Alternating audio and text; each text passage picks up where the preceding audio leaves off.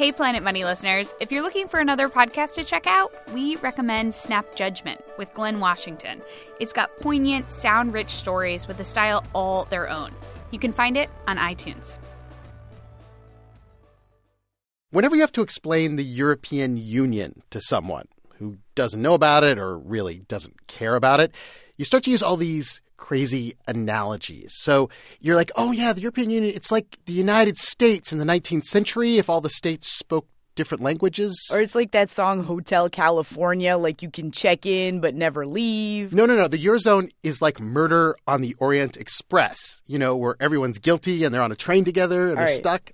I was talking about Europe with my 16-year-old niece, Rebecca, over the weekend, and she gave me a new crazy analogy. So this economic situation is like that of the situation in St. Elmo's Fire. St. Elmo's Fire, the Brat Pack movie from the 1980s, Rob Lowe with the saxophone, Demi Moore. It was made back when Europe was just starting to plan for the euro. So there are all these disparate countries, right? But they're all bound together by one thing. So in the same way, in St. Elmo's Fire, there are 5 different characters, or maybe it's 6. I think it's 5, whatever. Okay, it's actually 7, but go with it here. They're college graduates, they're bound together as friends, and they have very different personalities. So 2 of them are total mess-ups. Rob Lowe, he, had a baby and, can't afford it and, is a bad father. Demi Moore is, a cocaine addict and a real nutcase. And, neither of them could afford their lives. Think Italy. Think Spain. But they're both the hottest people in the group. Think Italy. Think Spain. And this one member of the pack is this total overachiever, Judd Nelson. I'm Alec Newberry with Congressman Langston's office, if I can be of any assistance. In St. Elmo's Fire, he's this super successful, wealthy guy, lending his friends money, helping them get jobs. I think in this story, whatever his name, who is now the good guy and really wealthy one, is Germany in this situation. Because although he himself individually is totally succeeding and dominating in his political career, super wealthy, success story of Georgetown, he's secretly screwing the rest of the group. And here, a 60-year-old puts her finger on one of the big problems happening in Europe right now.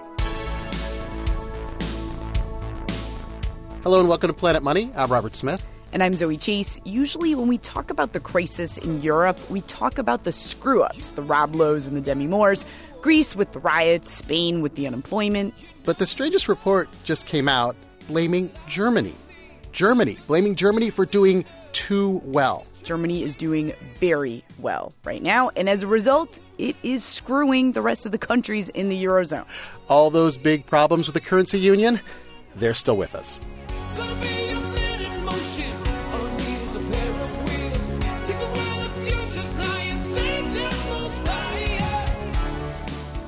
All right, so how well is Germany doing right now?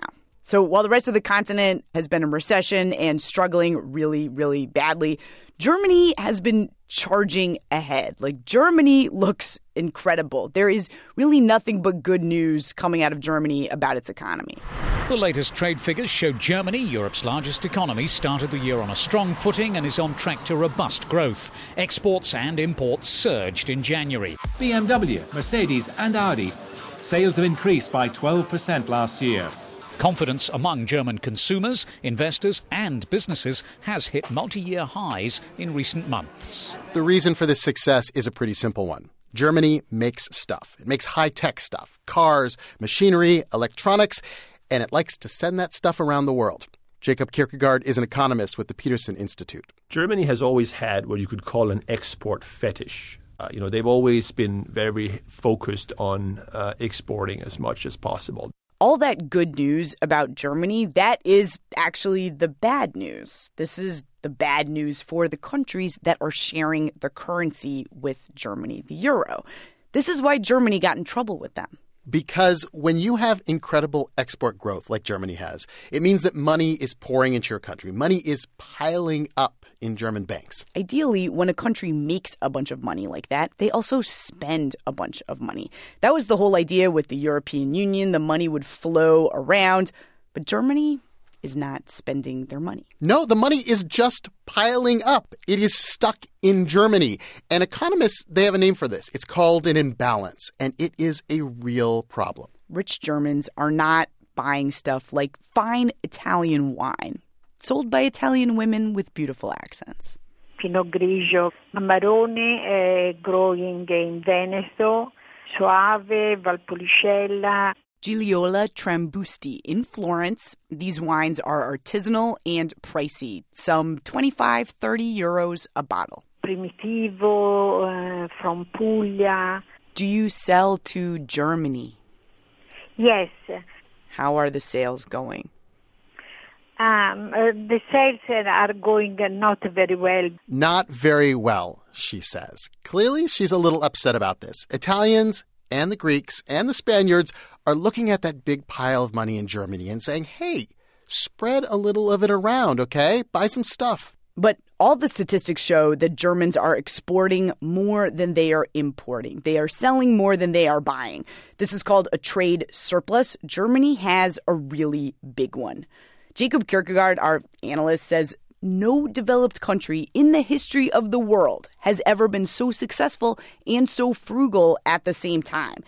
And it is a problem. And I think it's fair to say that if everybody, every consumer everywhere behaved like the German consumer, then the world would be in almost permanent recession. This is why the Germans got in trouble with the European Commission, the bureaucrats who watch these kind of statistics. I have here in my hand a progress report of sorts. Like, you know the warning you get before you get your actual grades? They have that for countries in the Eurozone, and it's very sinister. Yeah, there's a little European flag on the top, and the title is The Third Alert Mechanism Report on Macroeconomic Imbalances in EU Member States. Wow, you don't want to get this in the mail. No. And I'll summarize it for you. It says, Germans, you wealthy Germans driving around in your Benzes, not drinking fancy Italian wine, you are breaking the rules.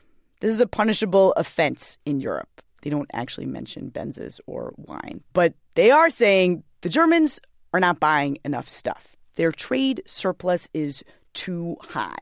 So change your ways, the report says. Start spending money, or you will be in really big trouble the next time one of these reports comes out. So why exactly is the best student in the class being sent a note from the principal like this?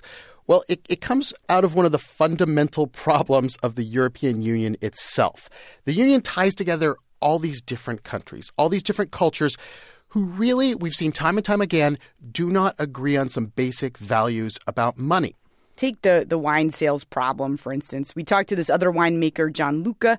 Germans won't really buy his fancy wine. I think it's a kind of an attitude of the German people.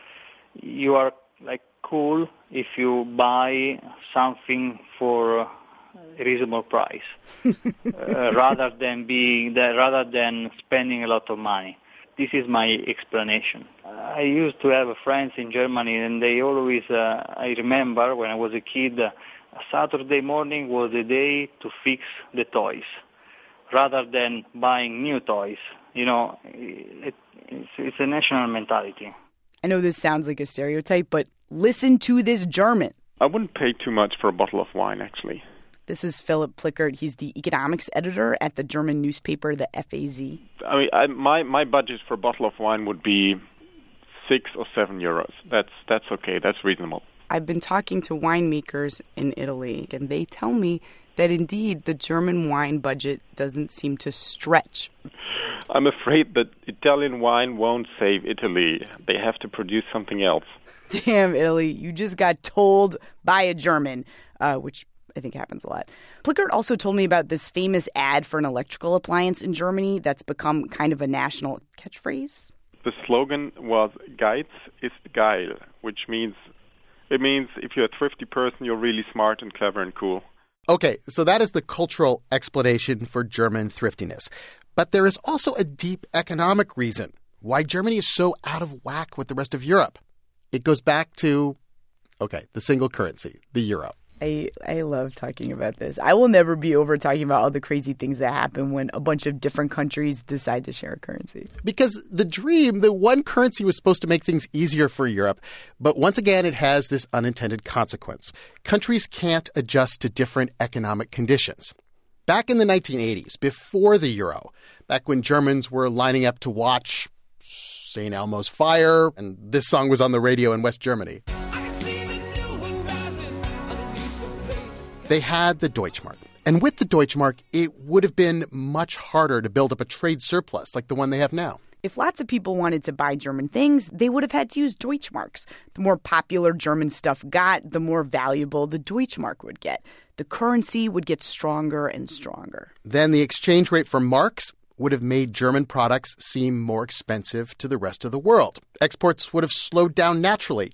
And inside Germany, this is key, the strong Deutschmark would have made things like Italian wine seem super cheap. Gianluca, the winemaker, says, in fact, it was easier to sell his wine back before there was one European currency, back when Italy was using the lira. When we used to sell our wines in liras, obviously, our wines were much cheaper, and it was much easier to export all over the world. So, yes, from my point of view, yes, it was easier with liras than euros. But now Italy and Germany and the rest of Europe, they have committed. They are using the same currency. The exchange rates do not automatically adjust. And you can end up in this kind of runaway situation where the currency acts in the sort of exact opposite way that it would in an ordinary kind of circumstance because they're all using the euro. So what happens is German exports seem kind of artificially cheap. The euro doesn't really rise to slow their trade surplus down. Italian exports seem artificially expensive because they're tied to the euro. And this kind of just keeps perpetuating itself. Because German exports are so affordable, people keep buying them, their surplus keeps growing, no one buys anything from Italy, and their deficits get worse. Wow. So what now? Like many of the problems in Europe, it comes back to this structural problem. And how do you fix a structural problem? Well, I read through the European Commission Third Alert Mechanism report on macroeconomic imbalances, and the report actually sort of raises some tough questions about the situation. Because do you really want to tell Germany that they should stop producing such awesome products? Do you really want to put a limit on how many Mercedes can roll out of the showroom? That would be one way to fix the trade imbalance, but nobody wants to do that. And nobody is telling Germans, you guys have to sit around and drink massive amounts of nice Italian wine just to make Italy's economy grow. Philip Plickert, he's the newspaper editor in Germany. He says, you can't tell us what to do. How should you order people to spend their money? I mean, this is a free country and this is a free economy. So far, I mean, we don't have a kind of commissioner who orders people to spend or to save. It's the millions of individuals who make their individual decisions. So rather than fix this fundamental problem, what the European Commission is saying in their report is, Germany, there is a consequence to what you're doing. If you do nothing to correct this massive imbalance that we are pointing to, in a while after, we issue a bunch more reports, you could be subject to a fine. Some percentage of your massive GDP, you'd have to pay that to the European Commission as punishment for having this unbalanced economy. And what the European Commission plans to do with that hypothetical money is they'll put it towards a bailout fund. As if to say, yes, we know this imbalance is going to cause a problem, and when it does, well, at least we have some money in the bank to help pay for all the problems.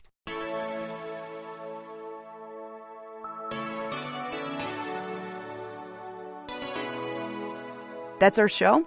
Write to us. Let us know what you think. planetmoney@npr.org.